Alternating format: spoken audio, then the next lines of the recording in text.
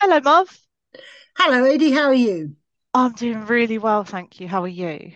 Yeah, slightly roasting in this Slightly weather. roasted. I'm lightly roasted as well. I'm actually a fairly decent colour of most parts. I really suffer from the malady that you get in the summer when you live a slightly agricultural life, which is the Neapolitan tan. Farmer's tan, we call Yeah, it. because yeah, that's yeah, okay, I'll take that. Not exactly a farm, but yeah, because different bits are more available Yeah. than others, different durations. So it's Y- a definite like face V line, the first three quarters of the arm, but because I'm a horse rider, a slightly white hand because that's had the glove on it. Yeah, that's well, I get a brown right arm and elbow from sticking my elbow out of the window of the car in the Because summer. that's what you see, yeah. So But you've got the but trucker not tan but going not on. obviously the left side. Yeah. Okay. Not just me. I've had the most amazing week. Can I tell you about it a Do bit? tell me about Oh your my goodness. amazing So week. it's just been great. I've done so much this week. I've done so much in like an experience kind of way. I mean, the house is falling down. I haven't cleaned it. It's really showing, and there's no food in the fridge. But my experiences have been amazing. So on Monday, I got to take part in like a fashion photo shoot. Oh, wow, Yeah. that's So my exciting. hairdresser had entered a competition and wanted me to be a model, which Mm, is why I've got pink hair, talking to you now. yeah, It's much less pink than it was. It was really vibrantly pink on Monday.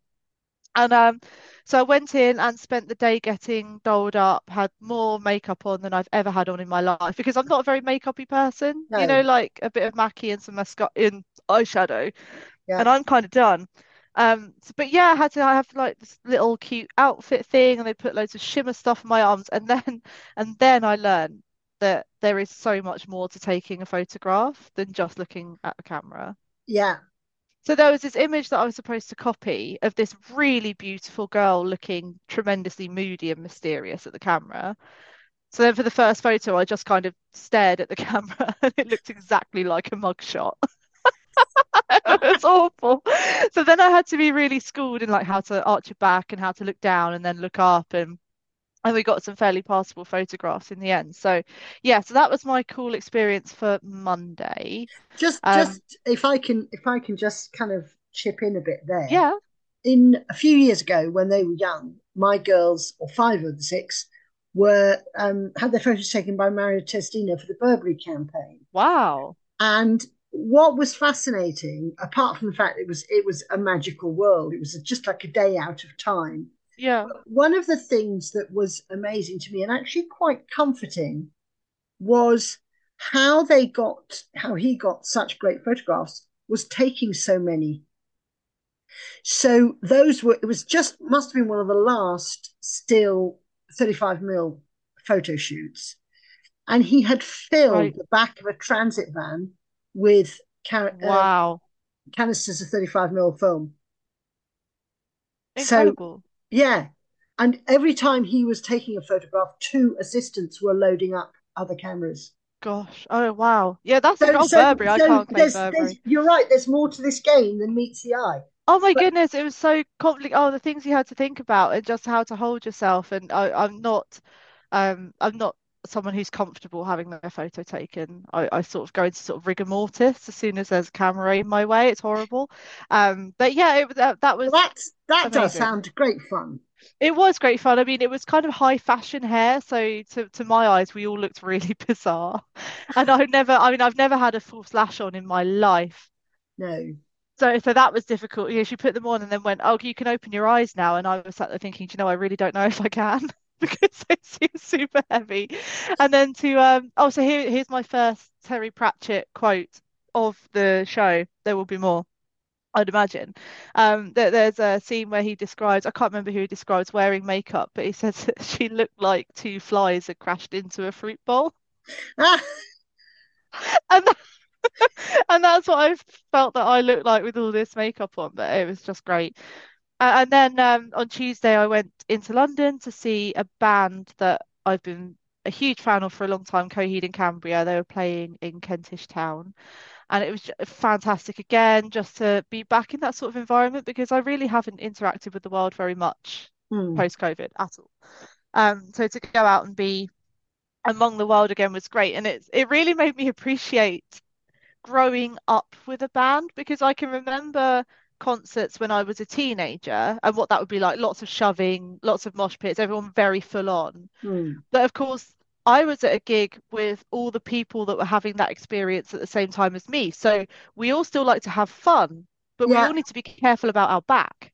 Yes. Yeah. But there was Absolutely. none of the shoving. It was a really nice Yes. experience. It was very cool. It was very, very cool. And then what else did I do? Something. Yeah, I've been teaching tonight, which was just lovely. My really good crowd of people, and some of them now becoming quite advanced. So yeah, it's just been pretty magical. I'm very behind, but it's been a great week. Well, I think you're allowed to be behind on things like that. I have got plenty of food in the house, but most of it is off. Yeah, well, there's that too, which is the Yeah. same as not having it right. Yeah. Yes. But actually, I've had a great weekend because I'm the chair of our local literary festival, and it was a huge blast. And that leads me on to the first thing I wanted to talk about tonight, which is ways of saying thank you. Oh gosh, yeah. And I realize I'm not particularly good at saying thank you because when I say what I genuinely feel, I sound gushing and insincere, I think. So I'm trying to work on so Oh, something I've okay. learned is that the thing I've learned this week is that I need to learn to work on my thanking.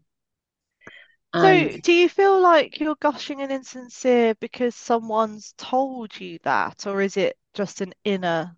no, it's actually I am naturally like a hugely tiggerish person, as you know. So if I think something is brilliant, I'll say it's brilliant, Yeah, and I feel slightly like my tiggerishness has been undermined by insincere people got it. because when I say it's brilliant, it's because I mean it's brilliant. But if someone else has had the experience where they have had the last dozen people that said it was brilliant didn't really mean it was brilliant at all, but were Right. just being over the top.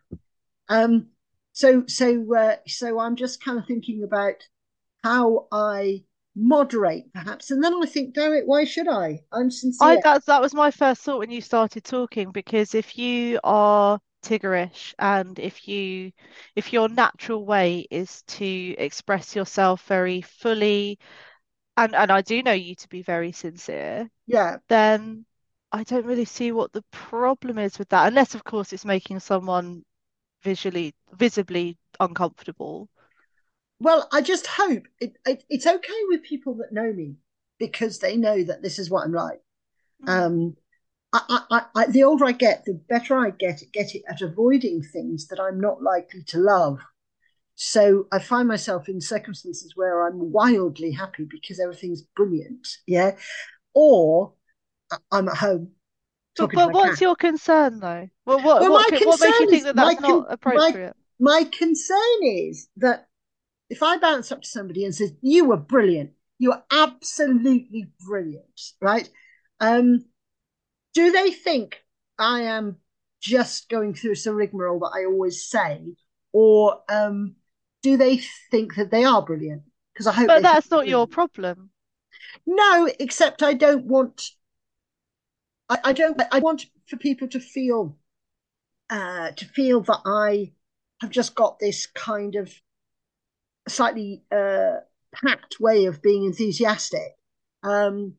I mean, I hope I'm not, but you know, I find that, as I say, as I avoid more and more of the things that Yeah. I don't like.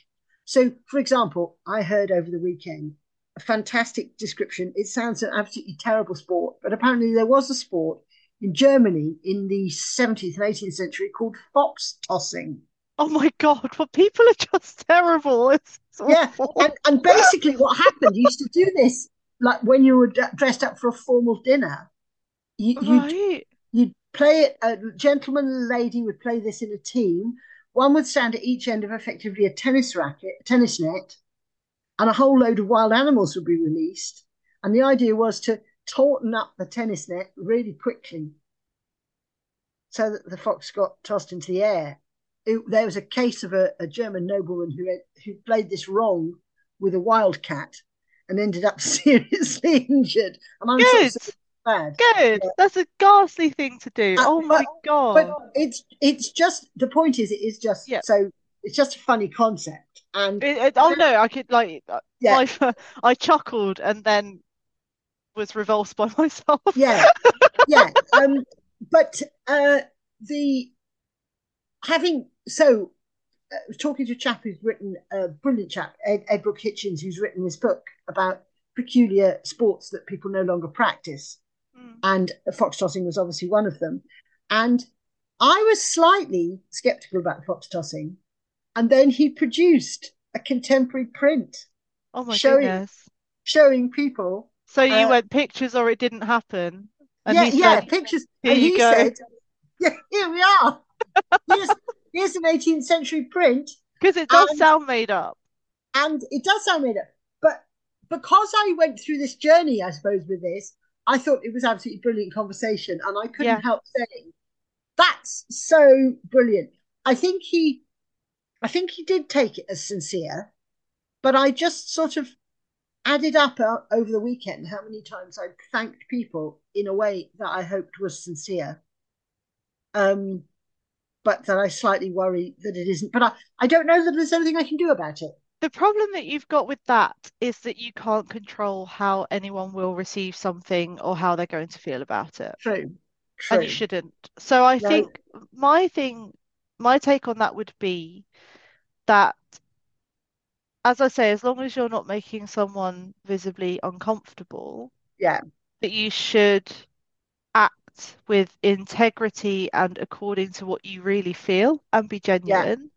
And if yeah, that is a real big explosion of thanks and oh my God, I just thought it was brilliant, you have told your truth. yeah, You've expressed what you want to express to that person. What yes, they then do with it is so out of your hands that I don't yeah. like the thought of you changing your behavior for fear of something that you can just never control anyway.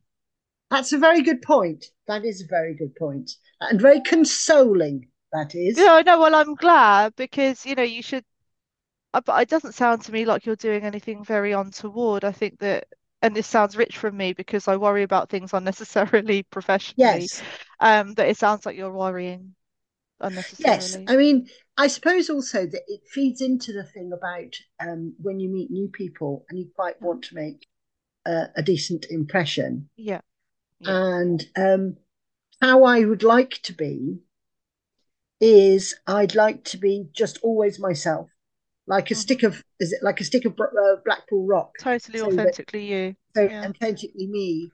Um, but I'm slightly conscious sometimes that I do sort of because I want to make a good impression. I sometimes feel that I need to up my game, and is All that right. the same as being a bit fake? I understand that completely.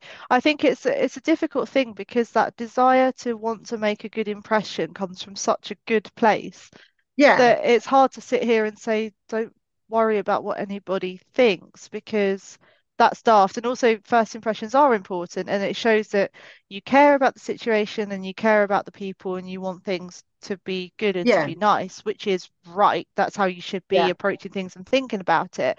I just think, and I haven't worked out how to do this, so I'm No, the pot here with the kettle, but you need to let yourself off the hook a little bit as well because you are you and you are brilliant. And if they don't access into that, then that's not really a Mov problem. no, maybe not, maybe not. And I mean, I did find over the weekend that the times when I felt I was just not conscious and just playing the game straight from the shoulder Sure. seemed to be the times that I mean we had a session about the Wars of the Roses and the lady I was interviewing uh, is a Yorkist and Oh she was gosh. talking about the wonderful triumph that they'd had. Did it come to blows? Yeah, but well, she was talking about the wonderful triumph of some battle or another. Could have been Master. I don't know where it was, Towton or something. And I went, yeah, but who won in the end? And she went, yeah, but you cheated. And I felt we were absolutely in the same place. The audience absolutely Sure. loved this because we were kind of, she was riffing You were in a in it. brilliant way. You were totally Yeah, in it. Yeah. yes, and that was good because I felt, yes, that did work.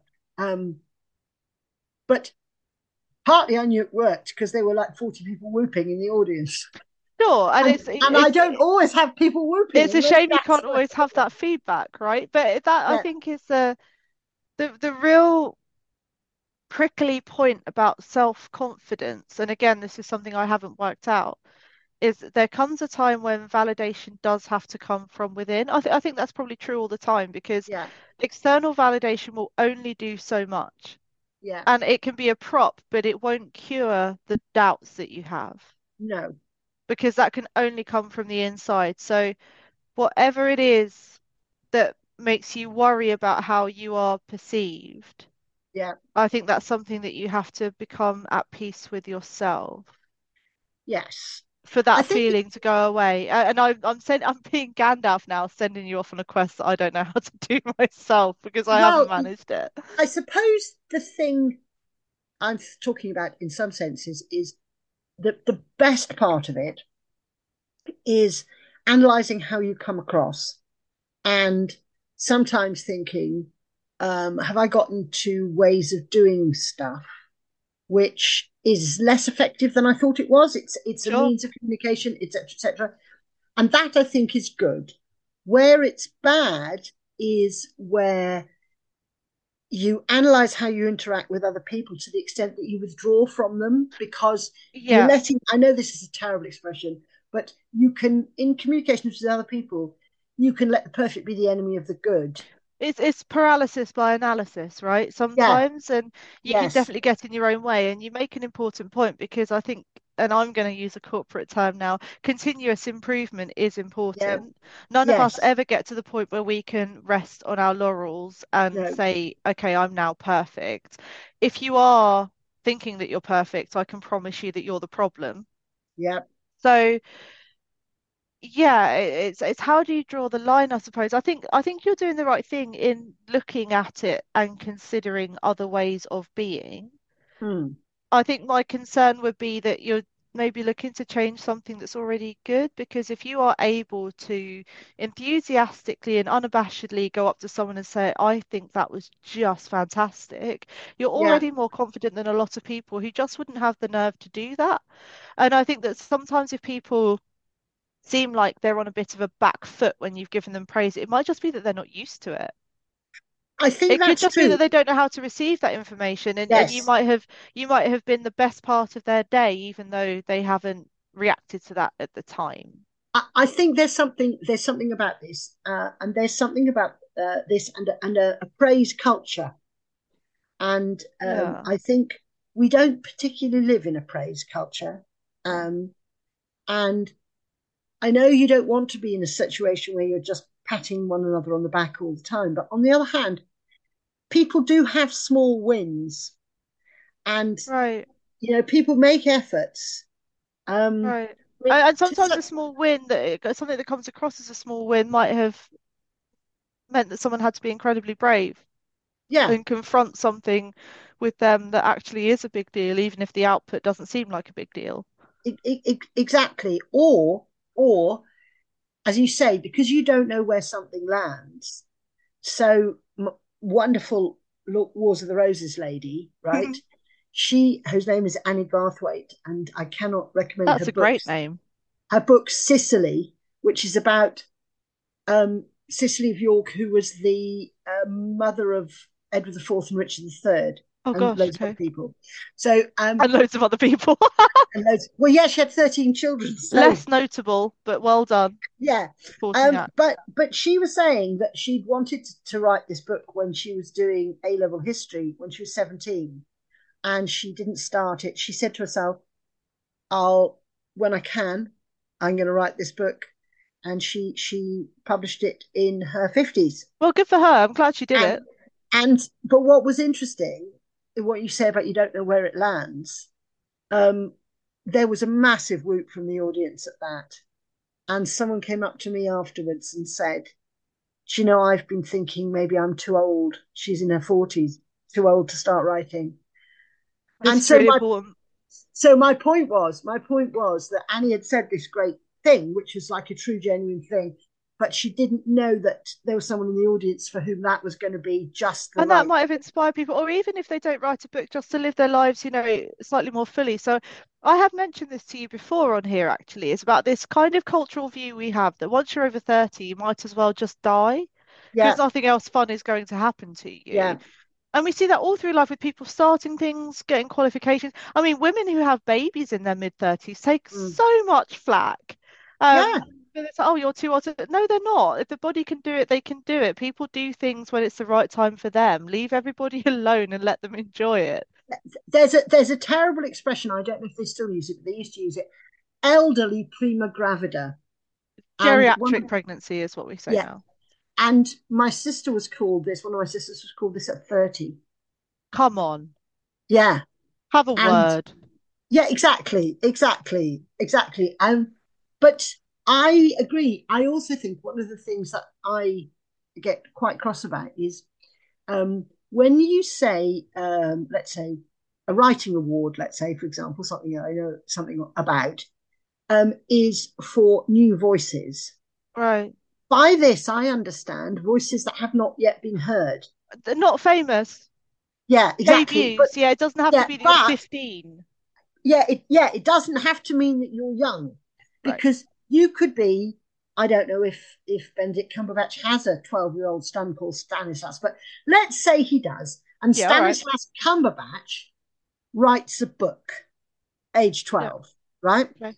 Now, it might be massively interesting and brilliant, or it might be that it just gets published because his name's Stanislas Cumberbatch, Yeah. and it might be that there is a woman of 52 or 71 writing about the stuff that she has mulled over. And in fact, that was something that Annie said that was brilliant. She said, had she written her Sicily book at 17, she was, she said, so we've got this woman who's dealing with warriors a lot of the time.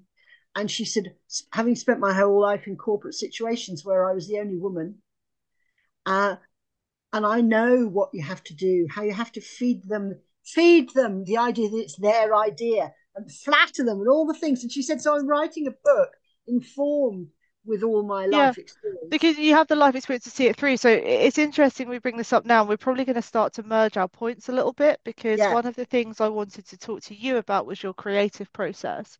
yeah, Because I'm writing again now actively. yeah. And I have a definite process that I go through, which is sometimes seems not quite within my control, but that'll wait. Um, oh my goodness, I do believe I've completely forgotten my point. I haven't, I'm back. So I found with writing, and I started writing very young, but actually my ability to finish things and to really flesh out stories came with Yeah, age as I yeah, experienced the world more, learnt about people, because books really it doesn't matter where you've set it, it doesn't matter what wacky fantasy land you've got going on. It's about people yeah, and behavior and what yeah. people do. And of course, before a certain part in a certain time in life, you just don't really know. No, And you don't understand the nuances and you don't understand all the different ways that there are to react to things and the feelings that people go through and yeah, and the situations you can find yourself in. So I found that actually age has been a real booster to imagination in so many ways because I just have yes, so much more context. yes, yeah. And also, you can bring in nuance, and you also bring in your own experiences. Correct. And I mean, I did a week's work in a chicken shed um, a year ago. Why? Um, well, because I was short of money, and because I had hoped that I could do a shift from 6 till 9, and then go and do other things during the day. Right. So it would be a nice little topper opera. It turned out that they didn't want me to start until 8:30, and that meant that I wasn't going to be finished till 11:30, which meant that I was effectively losing earning opportunities for things that paid better than chicken shed. Right. However, um, having had that experience of being inside a chicken shed, Yeah, with the eggs on conveyor belts and so on. Um, it's absolutely fascinating, and will put it in the next novel. sure. I mean, the thing that, apart from everything else, the thing that absolutely staggered me more than anything is how many different coloured eggs there are. Right? Because we're used to the sanitized like supermarket view, right? Right. Yeah, You know, that's so the purple ones, so the green ones never make it into yeah. supermarket. But you could actually, and I was saying to myself, Which is well, bizarre because I would buy a box of purple eggs in a heartbeat. yeah, or rainbow eggs, pink, purple, white, blue, all of those colors are Yeah. available. Um, but and loads of I different would breeds. be all over that. But it was fascinating anyway, and also the chickens listen to Heart FM all the time, which I Nice. found quite strange. And it wasn't I like for that. people that were That's really working. cute. It's for the chickens because they like it. For the Uh, chickens. for the Yeah, chickens. Um, that's brilliant. um, but but it just occurred to me that it was a really dynamic situation that I've never seen described in a novel, and I'm sure that I can find a way of fitting it into the next one. So You you definitely were can. talking about You your definitely can. actual process, though, Adi. Your actual process Yeah. of how you write. So I don't know why I wanted to ask you about yours because I've started lots of things and I've finished very few. Now, Yeah, to relate that back to our point about age, as I yeah, get older, I find it easier to finish things. I think yeah. because I can imagine endings, which at Yes. 17 or Yeah, yeah, whatever, I yeah, really yeah, couldn't, yeah, right? yeah, Whereas now I can imagine endings and I've experienced that. So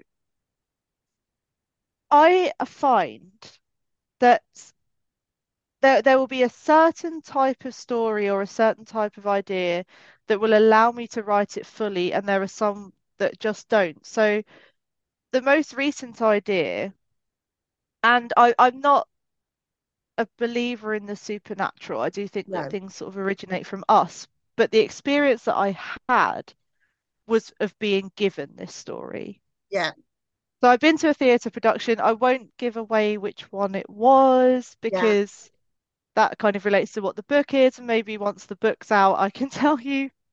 yeah. But I've been to theatre production with my partner, which inspired this story, and we stayed in a hotel overnight, and I just lucid dreamed this entire thing for about 7 hours, didn't sleep, but watched the entire story against the Well, back of my eyelids.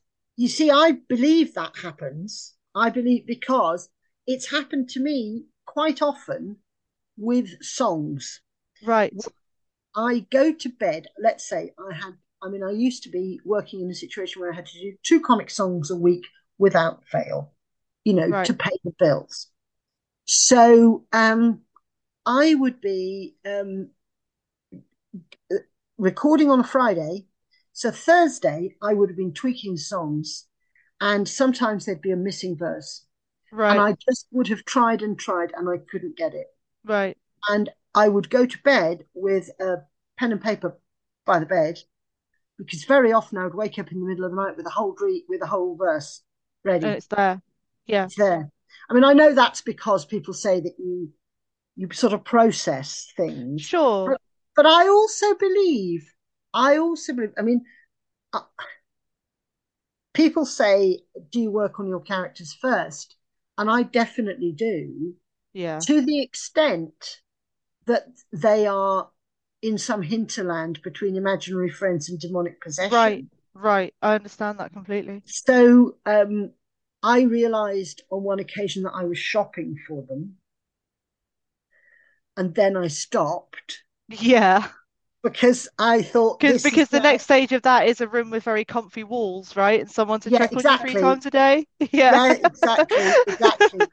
Um, but what it was that I was thinking about something to do with food that was coming up in the story, and I knew what the characters were doing. One of them was cutting silage, and he would be hungry, so probably would need steak. Um, etc., etc. But I do believe there's something not supernatural but unexplained about the way Unexplained is definitely stories right come. because I've been in a situation. So my point really about it was that before I started to write this, I'd started another book, which was a ghost story, Mm, perfectly viable plot, lovely twist at the end. Cheers. mm, And I couldn't make it come out of the pen. mm, I just I was like, the scenes were forced. I found it laborious. I know it's a good story, so I was mm, determined to carry on. mm, But I just couldn't make it go. And then I'd had this experience where I just watched this whole thing happen. mm. And with this one, it's almost like I'm compelled. Yeah, yeah, I'm absolutely yeah, compelled. I can't not write it. I've had to have a yes, couple of gaps for uni stuff and what have you. But it's an entirely different thing because this just flows out and it's completely natural. Each next plot point is there. The characters to me are very obvious. They're clear. They're alive. They're vivid. I don't have to really think about who they are a little bit, obviously, yeah. but it's so totally different. So that's why I wanted to ask you about what your creative process is. And you've mentioned there that you work on your characters first. I work on my characters because I don't want to, and I did a bit over COVID, and it hasn't been ideal. I don't want to be in a situation where I stop and start. Yeah, I want to have that flowing out of the pen, and for that, we need to start by knowing what everybody's voice is, yeah, and you kind of um, mill the characters around. You try and find out something about them, and I had some great fun with the character who is come back in the next book because I just can't live without him. Dav. He's no Dav, but Oh, also his sergeant who's called Toscano, right? right, And yeah, and Toscano is one of my favorite characters to write because he's obsessed with Disney, right? To start with, so everything he has is Disney branded. amazing. Um, and he's actually a really good person, but also um, I was looking at what Jane Austen does, where she writes people who are very boring but are actually quite morally good. Yeah, but And she's so, one for the moral subtext, isn't it? Do you think it makes a difference what you're trying to do with them? well, I suppose it it allows me, for example, um, to be very affectionate about Toscano, Fair. and I he turns up in the latest book, actually dressed as an Italian in like striped trousers with a Brilliant. hat and a big like a blouse because he's been selling ice cream on his parents' ice cream store, and there's a sudden emergency, and um, there's a very cynical policewoman who's just going, just don't bloody believe it, just do not believe it.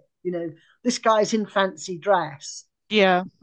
but yet whenever he's tested, whenever he has to show his mettle, whenever he's And he comes through, right? brave, or and it turns out that he does have a superpower because he has a great sense of smell, and he says that's what makes a difference in the ice cream business. Can Ha! you tell one drop of vanilla in 20,000 of cream? And if you can, Oh, but so that means you might smell blood when no one else can smell blood. right. There's a But name so for that, isn't it? Hyper. what I'm saying is, it took me a long time living with that character to decide how he would be and how he'd fit in with other people. And now he's like a much loved pet being taken for a walk. Got it. Um, there's more stuff to learn about him because obviously he himself is developing as a character. Um, but I wanted to try and create. I always try and create characters who you want. I want people to react to in more than one way. So Yes. so you say, "Oh God, no! He's put on the Disney soundtrack and they're doing a car chase." Yeah. But it's a soundtrack from Moana in the current book. Nice. But at the same time, I want them to say, "Oh yeah, don't take the Mickey out of Toscano. He's great." Yeah. So Right. so I So want you my want them to have a real relationship with him, I want basically. I want the readers to feel some sense of a 360-degree character. Yeah.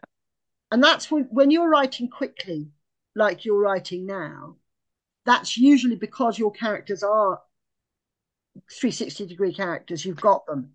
But yeah, so it's interesting for me with this one because the characters came out of the situation that they were in and the thing that has to be resolved.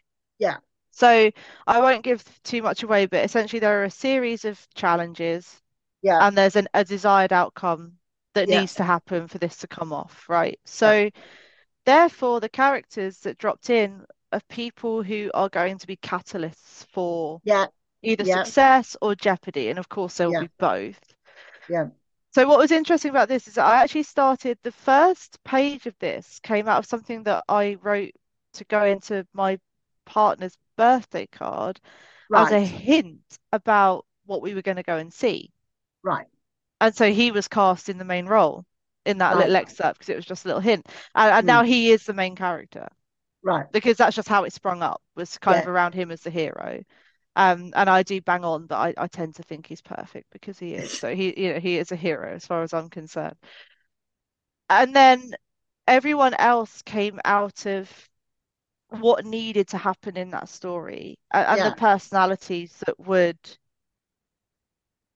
be most conducive to the questions of morality, people being brave, yeah, adversity, someone to throw the spanner in the works, because of course there always is somebody. yes, And I yes, found that where I was basing or where I was coming up with those characters as a response to a situation, they became very, very vivid very, very quickly. yeah, I imagine there's an aspect of profiling to that because if I'm like, well, this person needs to appear sincere, but later on they're going to do this bad thing, then you've got a mm, framework to shape someone around. And of course, they'll yes. have their own reasons for that as well. But I wonder, I think you're talking about a creative process which is really yin and yang. It's really symbiotic. Yeah. Um, in terms of things like TV dramas, they always say that they want character-driven stories, right? Yeah. But there are also story-driven characters, aren't there?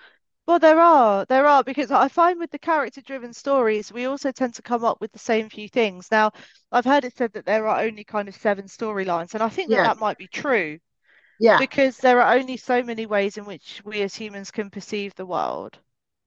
And even yeah, though there are many, many, yes. many variables, there really are only so many endings.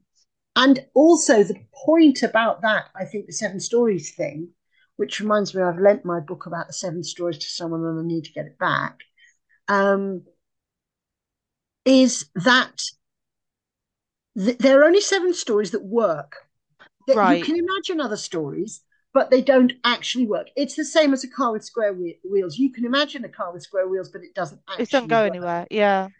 And one of my favorite books that I've probably mentioned, probably like every podcast, is a book called The Uses of Enchantment by Bruno Bettelheim, which was I mean, I'm not a great one for Freudian analysis, but what Bettelheim did was he used fairy tales as a therapeutic method of dealing with children who were dealing with trauma or great difficulty.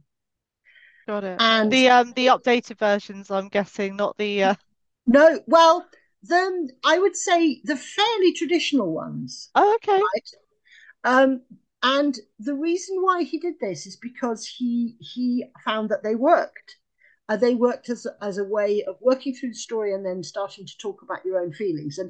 And what he says, for example, is if you look at the characters in, let us say, um, Snow White, um, you've got the character of a wicked stepmother to start with, and he's a Freudian, so he says girls growing up have a rivalry with their mother, and by turning it into a stepmother, it makes it more acceptable. Oh, But okay. it, but it allows you to talk about your rivalry and your the failure of feeling in your own family, because you've come across it in the fairy tale. So So you've got Hansel that and kind of Gretel, generational trauma yeah, so confronting. Hansel and Gretel's parents abandon them in the wood, yeah, which is a great way of encouraging people to talk about their own feelings of abandonment and isolation. But he Okay, says, I can see he that. says these these classic stories are classic because they work, they fulfill a function, and they encourage in us um, the things that we need to have encouraged to feel a good life. So things like integrity, bravery, etc., Yeah. are encouraged and rewarded. And the idea that you can overcome difficulty is really a major part of the story. And so that's what I mean, I suppose, by whether or not a story works. Is does it have a function? Um, Is it in this, relatable?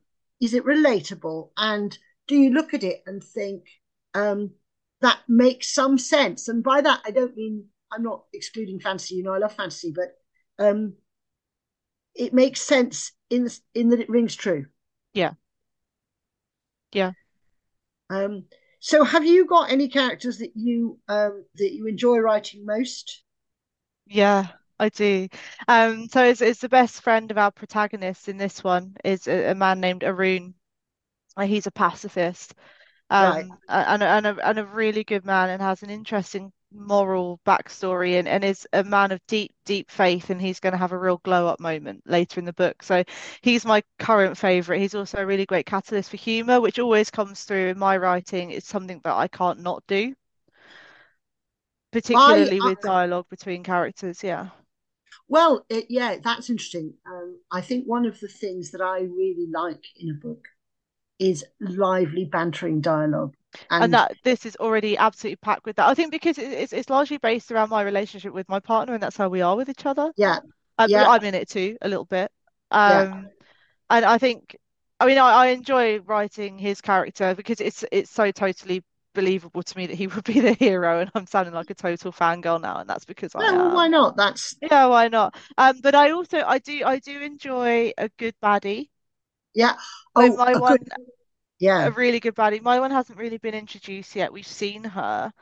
But what I've got in this is a truly dangerous female antagonist who well, that's good. is, a real piece of work and not in any way to be underestimated. So I'm really looking forward to bringing her out. I have a real problem a lot of the time with female characters and what happens with them and the portrayal of women in a lot of media. I think because women are generally less physically intimidating, not as Yeah, strong. mm, It's quite easy to trivialize female characters because if you see, like, for example, if you get a little tiny female actress mm, beating the living daylights out of a room of 50 guys, there's a part of you that yeah, goes, yes, come on, yeah, because you can't, you just kind of can't see it happening. So I've managed to come up with somebody who can be really, really deadly in her own way. So she's harnessed poisoning as a method, and she's yeah. just got really, really very clever with it, and she's incredibly sadistic, a very, very evil person, and she's going to be a lot of fun. Yeah. It's interesting because one of the things that I realise, a thing that I have as a trope in my stories, um, because I don't particularly like murder mysteries, which um, written by men, and where the victims are always young, attractive women, and we learn nothing about them but the cup size of their bra, Yeah. because that's all he's interested in, Yeah, really. and she Yeah, was always terribly gorgeous and athletic, and yeah, everyone loved her. Yeah, yeah, okay. yeah, and everyone loved her, and etc. etc. And um, because I'm writing what I believe are sort of entertainments, and I want people to, and I think life can be a bit crappy for loads of people, and so I want them to pick up a book and be entertained by it. Sure. I don't want them to be harrowed. My mother used to say only very young people like very sad plays, and I sort of slightly feel that that scarred me a bit. Although there's a room for I think that really, might be a bit true, because yeah, yeah. So what I always do, and I am the traditional style of murder mystery type thing where there's a murder and it gets solved. Um, I love red herrings, and in order for a person to be, because I don't do psycho killer stranger stuff, I Sure. do people who have been killed by someone they knew. Real So real people murders, not the one yeah, to so one. so Yeah. you then have to start by the first villain that you create is the victim. Because if there were not 8 or 9 people who wanted this person dead, you don't have your red herrings. So Yes. so the line in my books between villain and victim is usually very And I like very that. I fine. like that because that is such a real life thing. You know, we say it all the time that they're by the grace of God, you know. Yeah, Um, so I think that that makes it probably very relatable. When I read your book, Bloody Seventh, which is absolutely brilliant and everybody should read it, I was struck by the humanness of everything. And I was struck by how Welsh I felt afterwards because by the time I got to the last page, I lived there.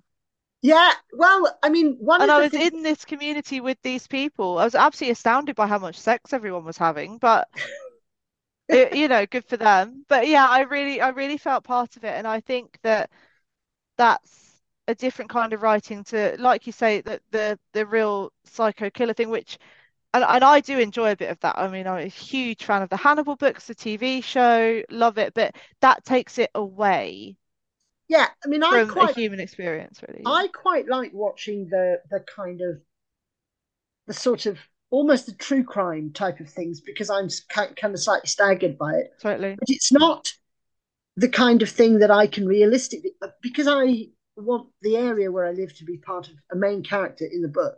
And so I'm delighted that you finished it and you felt that you were there. I really Uh, did. I really did. and so, because of that, I can't realistically have a serial killer on the loose in the same village all the time. No, Um, because he'd run out uh, of people. yeah, and then you end up like Midsummer, and that's not the Right. thing. I mean, the house prizes in Midsummer must be just fantastic. Yeah, exactly, Because you get a four-bedroom for about 75 quid by now because everyone yeah, keeps yeah, dying. exactly, exactly, Yeah. exactly. But also, I suppose partly because I wanted to make sure there's a variety of of stories about, and because some of the, I mean, I read a lot of old books as well as things that are newly published, but sometimes you come across an old book, a book that was written 40 years ago, 50 years ago, and the attitudes to certain things are so horrible in it, Yeah, yeah, yeah. particularly I mean, have you read misogyny. the Flashman books when some of the Oh, I love language? Flashman. I love Flashman. Yeah. No, I do, but when you read some of the language, it's like, oh God. Yeah. But the thing about Flashman is it kind of carries itself through because it's supposed to be horrible in a way. It's Yeah, the thing that I mean recently came up, obviously. I have much more of a problem with someone like Martin Amis, who I right, just think okay. was brutally misogynistic, Oh yeah. and and I don't find that comfortable to read. And so I suppose I'm saying I slightly want to write old-fashioned books that have a slightly modern sensibility. So it's the detective solving the crime almost in a Poirot style. Oh, yeah, but oh, Poirot is just great though. Yeah, And that I think it did capture that, although your character Dav Davis was very real and very well rounded, and we had a very accurate view of what his flaws are, and yeah, that, you know, his bad sides weren't hidden from us, but he was still ultimately forgivable for them. yeah. Well, I mean, he's decided. Don't let me start getting me started on this because I've talked about this all night. But he is designed to be the antithesis of the tortured policeman who lives alone in a caravan and has a secret past. Because Dav has a past, but it's kind of all around him.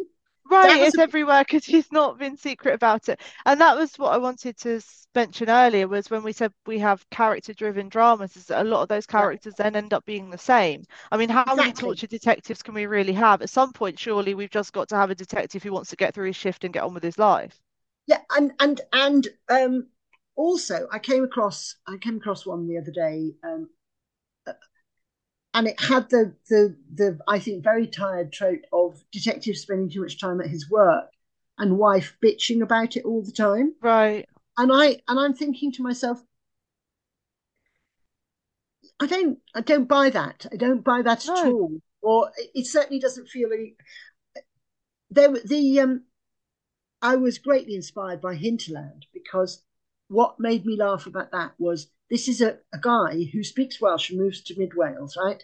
And he lives in a caravan, in a rural area. He doesn't buy a single raffle ticket. 3 series and he hasn't bought one raffle ticket. Totally Totally impossible. unrealistic. And actually, what would happen is he would be living in his caravan being tortured, and someone would knock on the door and go, "Mr. Matthias, is it? Just to let you know, you're coaching the under 12 football. Yeah, it's either that or you're teaching the recitation party."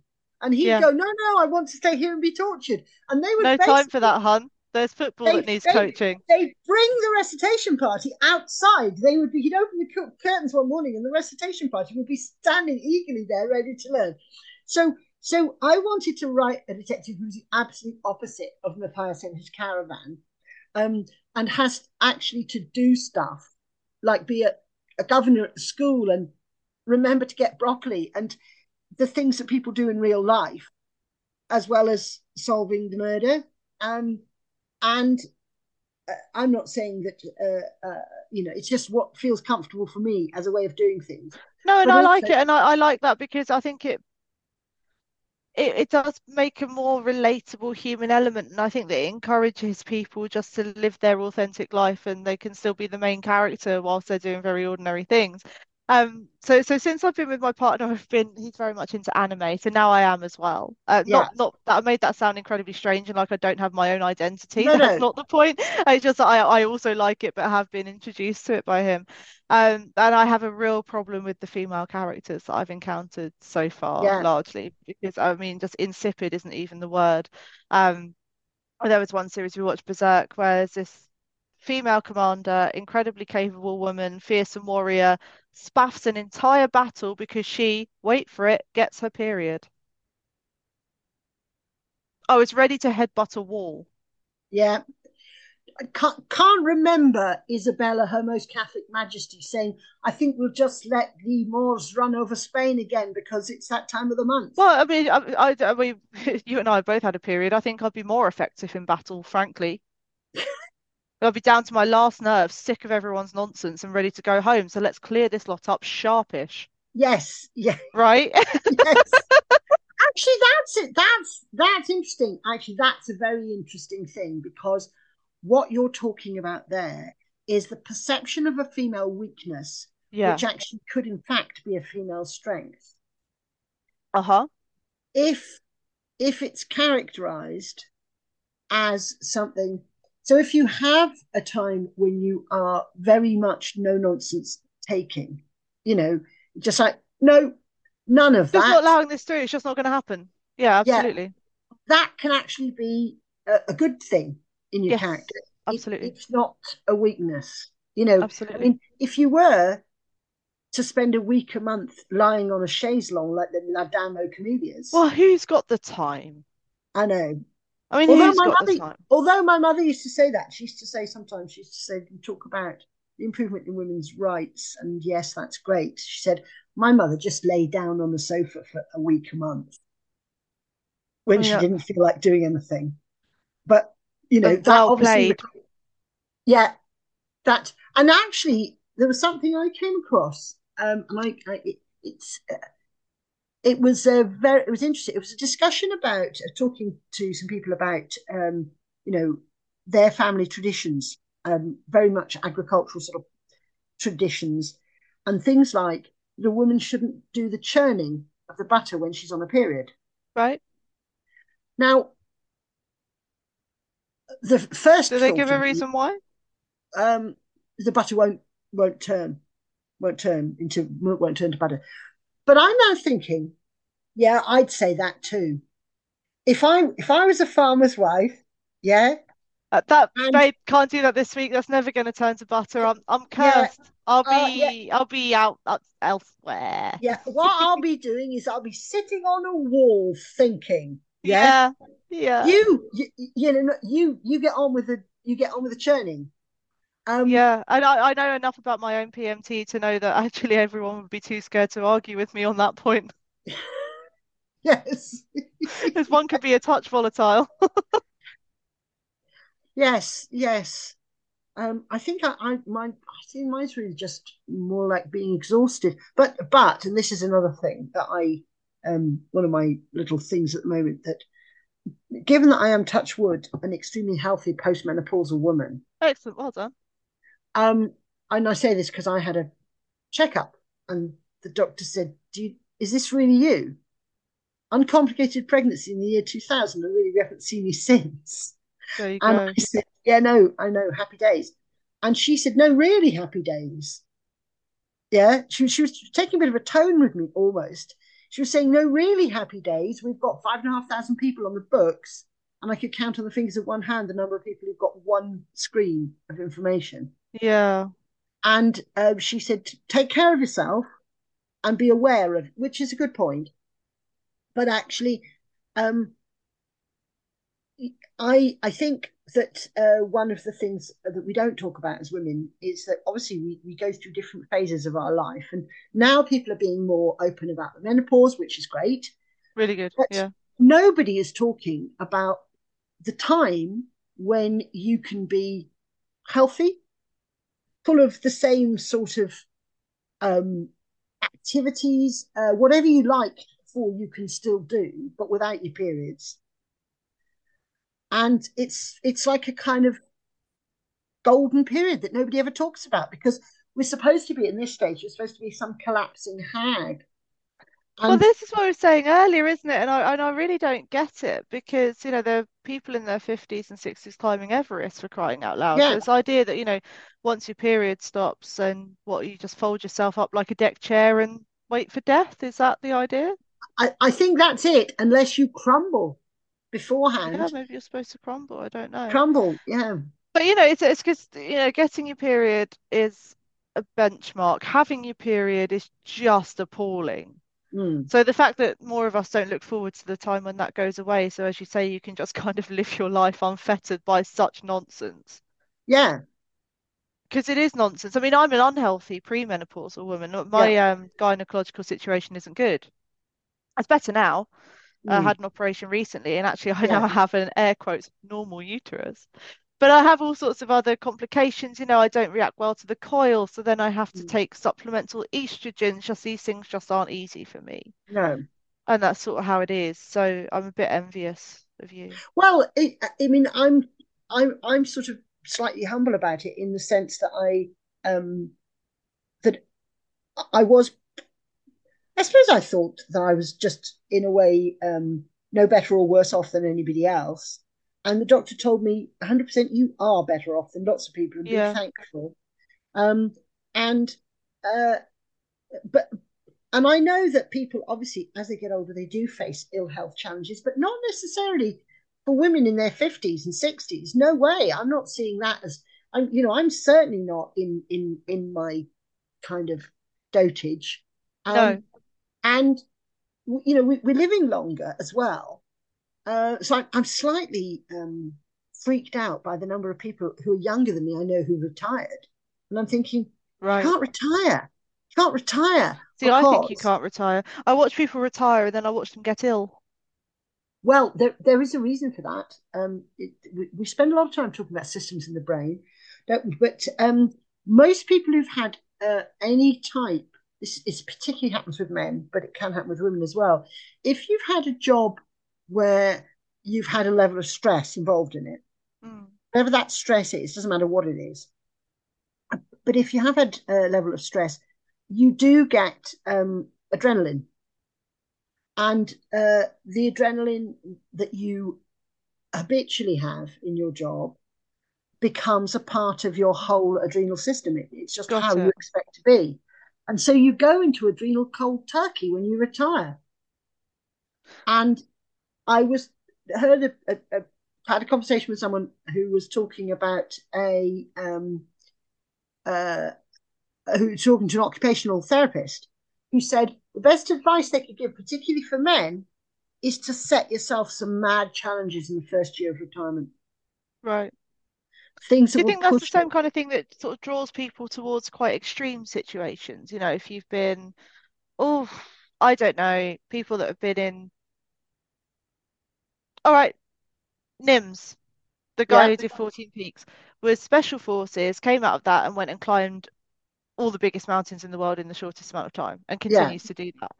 So yeah, is there something about that situation where you've been in an extreme environment yeah. that will come with kind of a heightened level of stress, excitement, whatever it Mm, is, that then stepping out of that just to live air quotes ordinary life, with which there yeah. is nothing wrong, then almost becomes a bit impossible because the benchmark has been set for what every day looks like. Well, my mother used to say, always lots of quotes from my mother, but she is. I hope this isn't turning into too many stories about my family, but it's a good quote. She used to say, "So and so isn't really a peacetime person." Now, your Right. uncle Bill, nobody could call him a peacetime person, by which she meant they're sort of people who do incredibly well in wartime. Uncle Bill was a Because bit of a psycho, was he? no, I just think she thought that he'd done well. There was used to be a thing people used to say, "Oh, they had a good war," Right, um, and which meant really that they'd been really challenged and they came up with the goods. right. And so then you put yourself in a situation after that where, unless you have got 40 peaks to climb, you're you learned something about yourself by the challenge that came from Yeah, the the military or whatever it could have been. You survived and you learned something about yourself, and it seems like a strange thing to put that back in the box forevermore and never use it again. yeah. Understand that.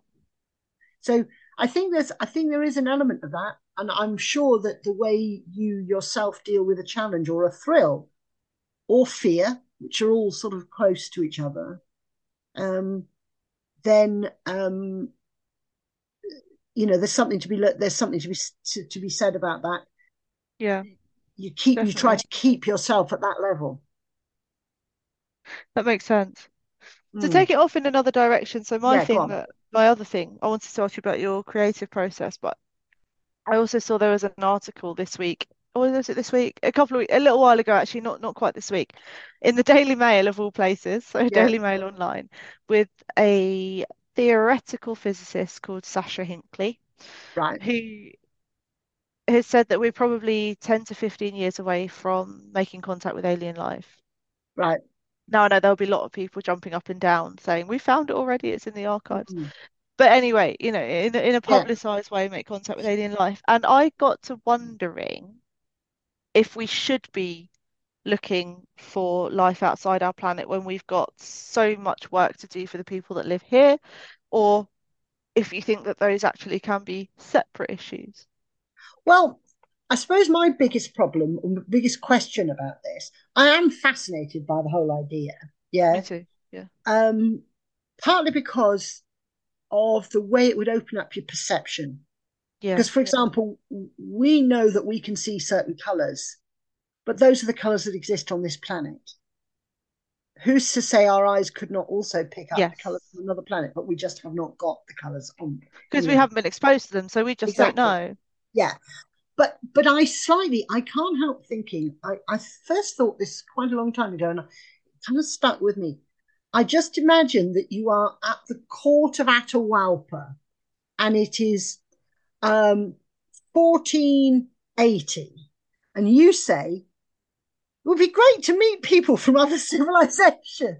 Have your head cut Let's off immediately. let's send a boat out, yeah, and see if we can find some, I don't know, maybe some Spanish. And so just imagine if instead of just being tripped over by the Spanish, which is what happened to them, imagine if they'd actually set up an outreach system to find the Spanish, yeah, Right. who then completely destroyed their civilization because they But had. do you think it would have gone the same way if they'd found the Spanish as opposed to being found by the Spanish? Would that have changed the relationship and would they have been viewed with more respect? I think if they had turned up in Valladolid um, with any gold about them at all, I think would have had exactly the same outcome. Right, okay, fair enough. Fair enough. Uh, I think it might have maybe been different because they may have been seen as a, but then maybe I'm giving people too much faith. And if but there but was resource to be taken, maybe the Spanish would have just yeah, taken and them. so I suppose I'd like to think that we'd be visited by some sort of extraterrestrial primary school teachers who'd say, "Now, let us tell you all about how our civilization Here's works." how telepathy works, as opposed to being like, that's nice, I'm having that. Yeah, exactly. But I rather think that, and I think it's partly, I mean, I'm morbidly interested in those books that look at great themes in civilization, whether it's climate or whether it's, you know, for example, why did Western Europe become so important when it's such a small area, etc., etc. Yeah. And um, one of the things I heard recently that really, really freaked me out in a way, because it's just like a new way of thinking about history, was about how the plague had impacted everything. Yes. And because there were not enough human beings to work anything anymore, the speed of innovation just went Was hugely up. massive. It's such a fascinating time in the emergence of the middle class because Yeah. the wealth trickled down so much faster. Because, of course, previous to that, you'd have to wait for one relative to die to get one generation's worth of Mm. belongings, whereas people were inheriting kind of everything overnight because it was Yeah. wiping everyone out. And so you had these upwardly mobile people who could also set their own wages for the first time because if Mr. Lord wanted his field tilled or whatever, and there was this massive shortage of serfs, it could be like, well, that'll be 2 pence instead of one. What are you going to do about it? Yes. Yeah. And Exactly. suddenly you have this massive social mobility. But also, and this had never occurred to me before, but it's exactly the same thing. Most wealthy nations in Europe were relying on galleys um, Yes. to move around. And they did not have the manpower for galleys anymore. So they had No. to develop things like caravels. And once they've developed sailing ships that can tack, they can go all the way around the world. And had they had galleys, they would have still been scooting around the Yeah, would have coasts. been behind. So it's So, interesting, so, isn't it? Because we so, lost so, a so one of the points that this theory created was that people became a bit more rootless and a bit more freebooting and a bit less. I'm stuck on my farm and now yeah. more challenging the world. But he was saying, of course, it is only a certain type of person that goes freebooting, and I slightly think that the space aliens who might be coming to our If galaxy they've turned up, are probably freebooting. are probably freebooters. They probably left the primary school teachers at home, um, Yeah, who'd because they're love to busy with the next generation of Gigamorph or freeboot. whatever it is. But Yeah, yeah, yeah, so I think I've got a conflicted view on this, which won't surprise anyone because I'm a massive contrarian. yeah, Number one is that I'm really glad that theoretical physicists who can think like this and practical physicists exist because I'm so glad that there are really clever people because honestly, yeah. I feel like if it were just down to me, I'm not sure we'd have got as far as fire. I don't think I would have rubbed the sticks. I think it would have been all over by now, no human race finished. So I'm really glad that some people are so smart. I mean, I read Carlo Rovelli's book, Seven Brief Lessons on Physics, Right, a few years ago, and right, I understood the entire universe for a week. right.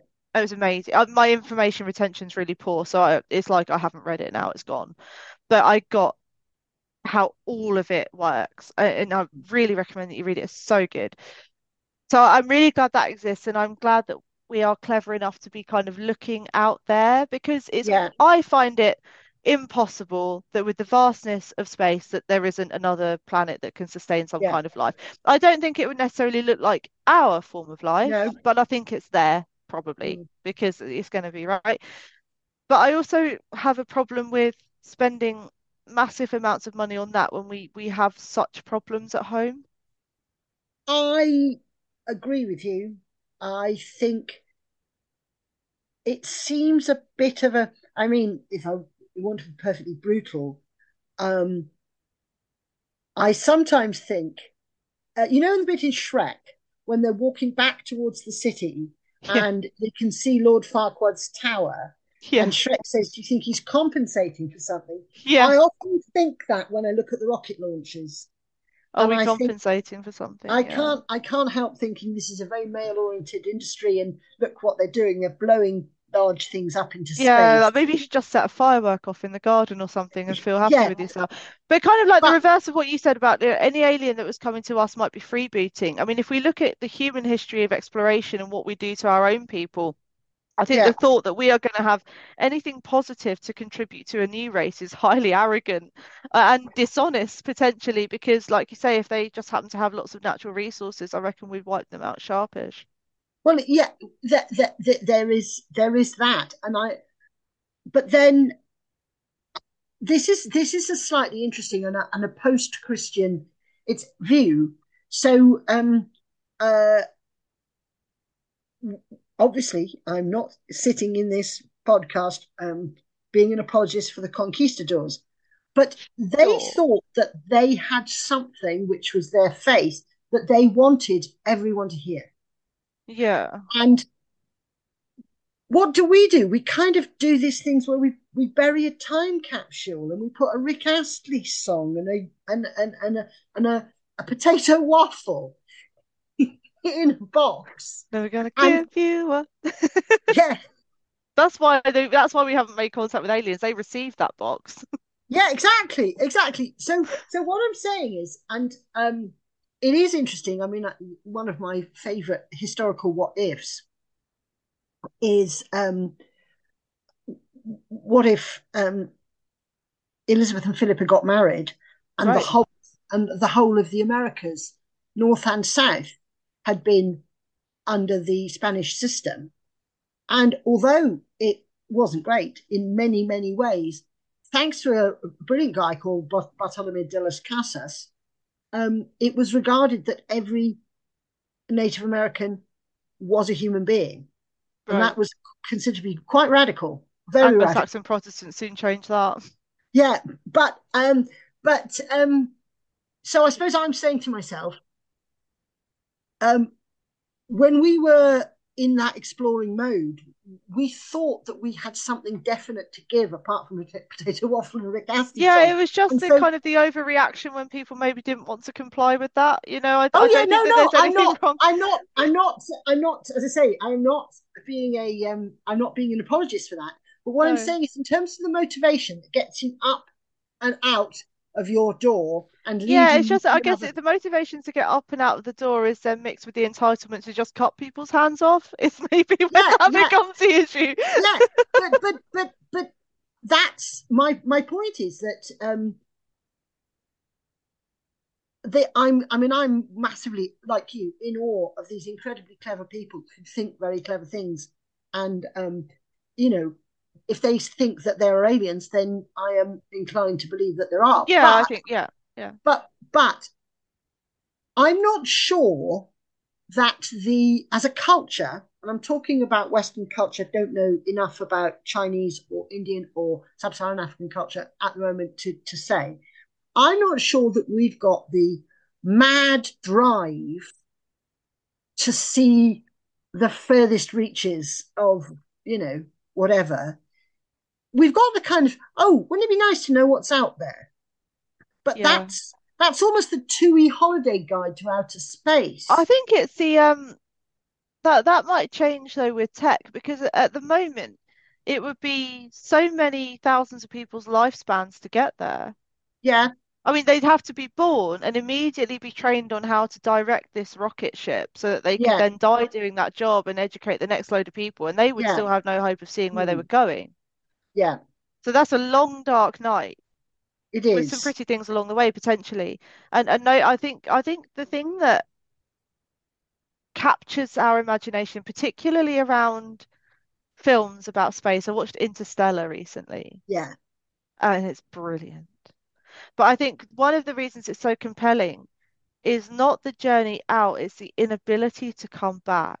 Yes, because we do yes, have a strong homing instinct, right? So it's like if yes, you shoot me up there, I want you to get me back down again. yeah, And I think there's a point where once you go beyond a certain point and you're just reliant on a craft, yeah, you can't necessarily come home, and it's not like there's anywhere else to stop off along the way. It's like, it's not you can go, well, that's fine. I guess we could just pitch up on the Balearic Islands for a bit and maybe wait for the whole thing to blow over. It's like yeah. you're out there with no oxygen, no heat, no nothing. It's not our world. We don't No, belong. yeah. So, and I No, think that's what makes it in a way compelling. Yeah. it is. It is.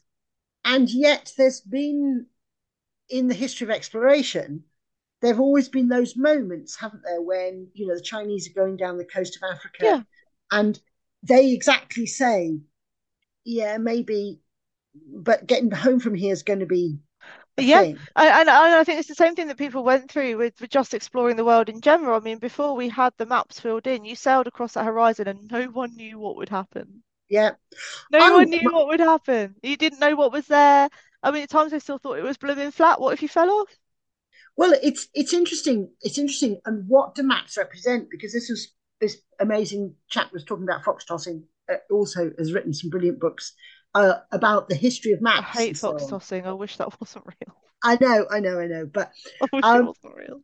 um, but he was talking about maps and the way his first book, which I've got here, is called The Phantom Atlas, second book rather, and it's about the way in which people wrote as maps things which were only dreams or rumors or legends, and Hmm. put them on maps.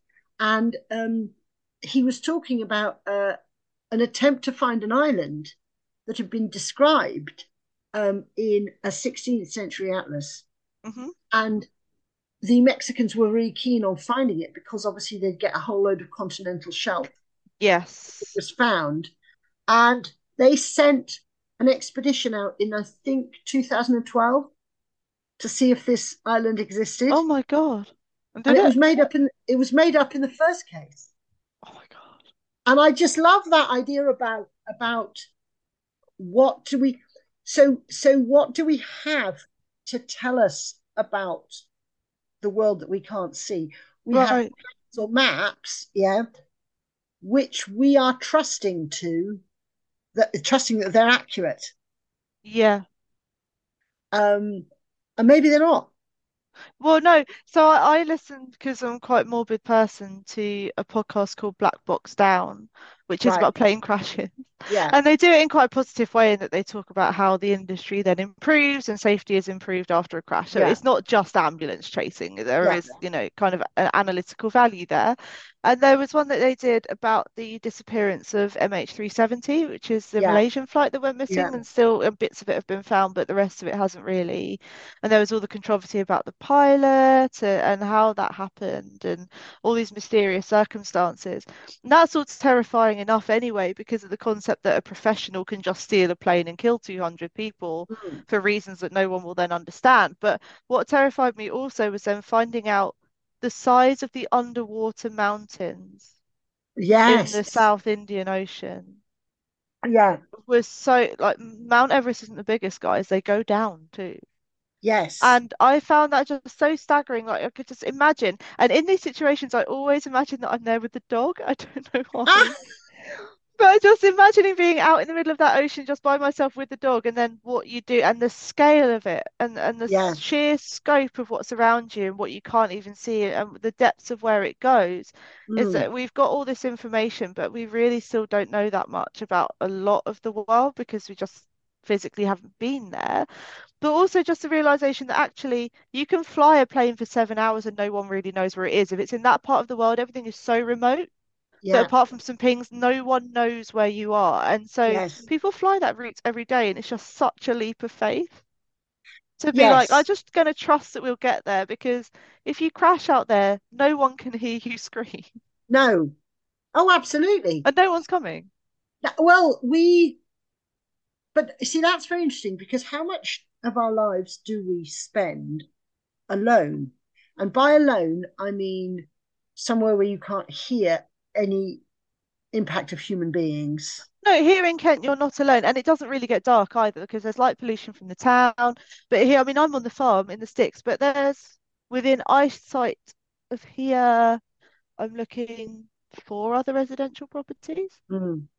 and the two main houses, so that if I were in trouble, as much as I'm out in the sticks, I could get Mm. help very, very Yeah, easily. and it's interesting because we went years ago. We went to um, when I was still with Alex. We went to Italy, and we got a villa for what looked like a very cheap price. Right, And you do kind of always think, what's this going to be like?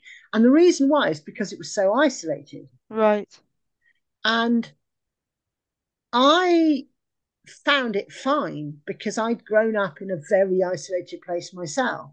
yeah, Um, but Alex was completely freaked out by it. right, And he was saying, well, what is this place almost? yeah. And once you start thinking about places where you could crash in a plane and what it would be like to be there, you realize that although we think that we're complete masters of the planet, the whole we have is quite fragile Very, and patchy. very, yeah. Um, but that we think that we have because we have this sort of it's almost like a spider web of technology in some senses. Oh, and Um, humans have a bizarre confidence, don't we, really? yeah, For an organism, if you think about our natural weapons, nope, not really there. Our innate abilities, like my dog can jump over something 3 times as tall as him. oh, sorry, you were so sick. You wish you were at this bloody literary festival because I'll be telling you about it so much. But I listened to a brilliant woman talking on Friday night, Rebecca Ragg-Sykes, who's written a book about Neanderthals. Amazing. And she's working on another book called Matriarcha about all the times in human history when women were in charge, which I think should be quite interesting. Yeah, that But would be anyway, good. what she was talking about Neanderthals, this sounds so mundane, but actually was totally fascinating, was um, it's become obvious from archaeology, and obviously as science moves on, archaeology becomes cleverer, um, that Neanderthals were able to treat birch bark in a way to turn it into glue. Right. And it needs to be heated in a vacuum in order for that to happen. Otherwise, if it's heated and there's oxygen, it just catches light. Right. So what they were saying is whether or not you can, or she was saying is whether or not you can hypothesize for the existence of language, because this technology is not one that you would stumble across every day. You were saying about you wouldn't be necessarily rubbing those sticks to make fire. No. You're a Neanderthal, and you realize that if you heat a piece of birch bark in an area from which you've removed the oxygen, you can get this really useful glue. But how? Well, I think very often it'll happen by accident at first, but Yeah. then the most important thing is if it happens by accident at first and it's really useful, then you have to Then have there's the an effort to recreate it. yeah. So, but that means you have to be able to communicate how that happened. Yes. So that There's no means you have air to in here, Terry. That's why it's working. Which you exactly wouldn't be able to do if you didn't have language. yes, exactly. So Because you can that's our advantage, isn't it, in the natural world is yeah, nastiness, thumbs, and language. yes, That's why the yes, human has succeeded. yeah, absolutely, absolutely. Um, and so it's fascinating just because there's something so mundane you could hypothesize to something so fantastic. Exactly. Neanderthals, if they're able to create birch bark glue, that means they must have language. Because there's been a view that they were kind of a less advanced version to the Cro-Magnon, but we think that that's not true now, right?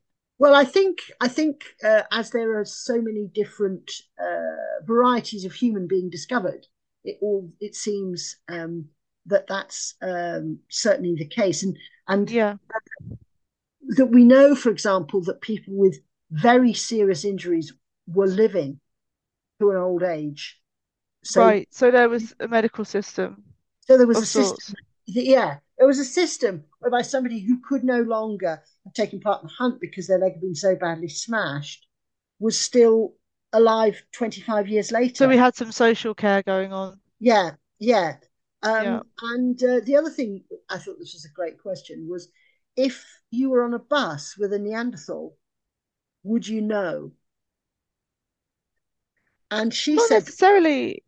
you No. wouldn't. You well, she said the answer to her this was depend on where you were sitting with regard to the Neanderthal, because the brow is different and the way of walking is different.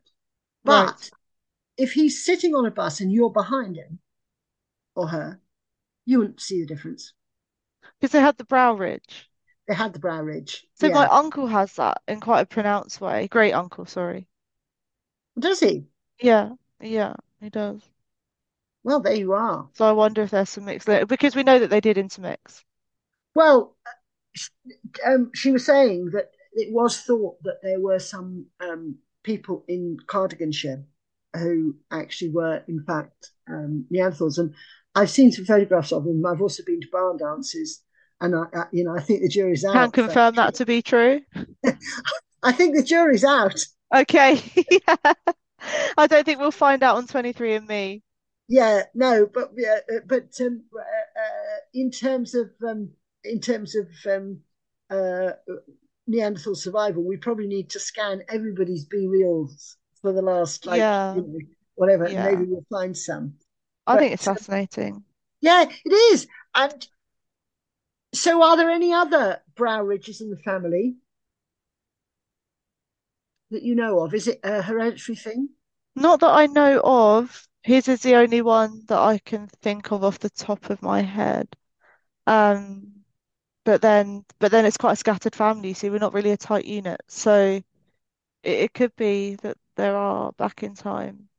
Because there's a thing, isn't there, called the Maybe I should Basque. look. There's also a thing called the Basque bun, isn't there, which is like a sort of slight bump in the base of the skull at the back of the neck, um, which is very common, much more common among people of Basque origin than anybody else. So Oh, I interesting. was, well, yeah, again, but me wondering about my social interactions, I was talking to a woman who was explaining that she thought that she had Basque ancestry.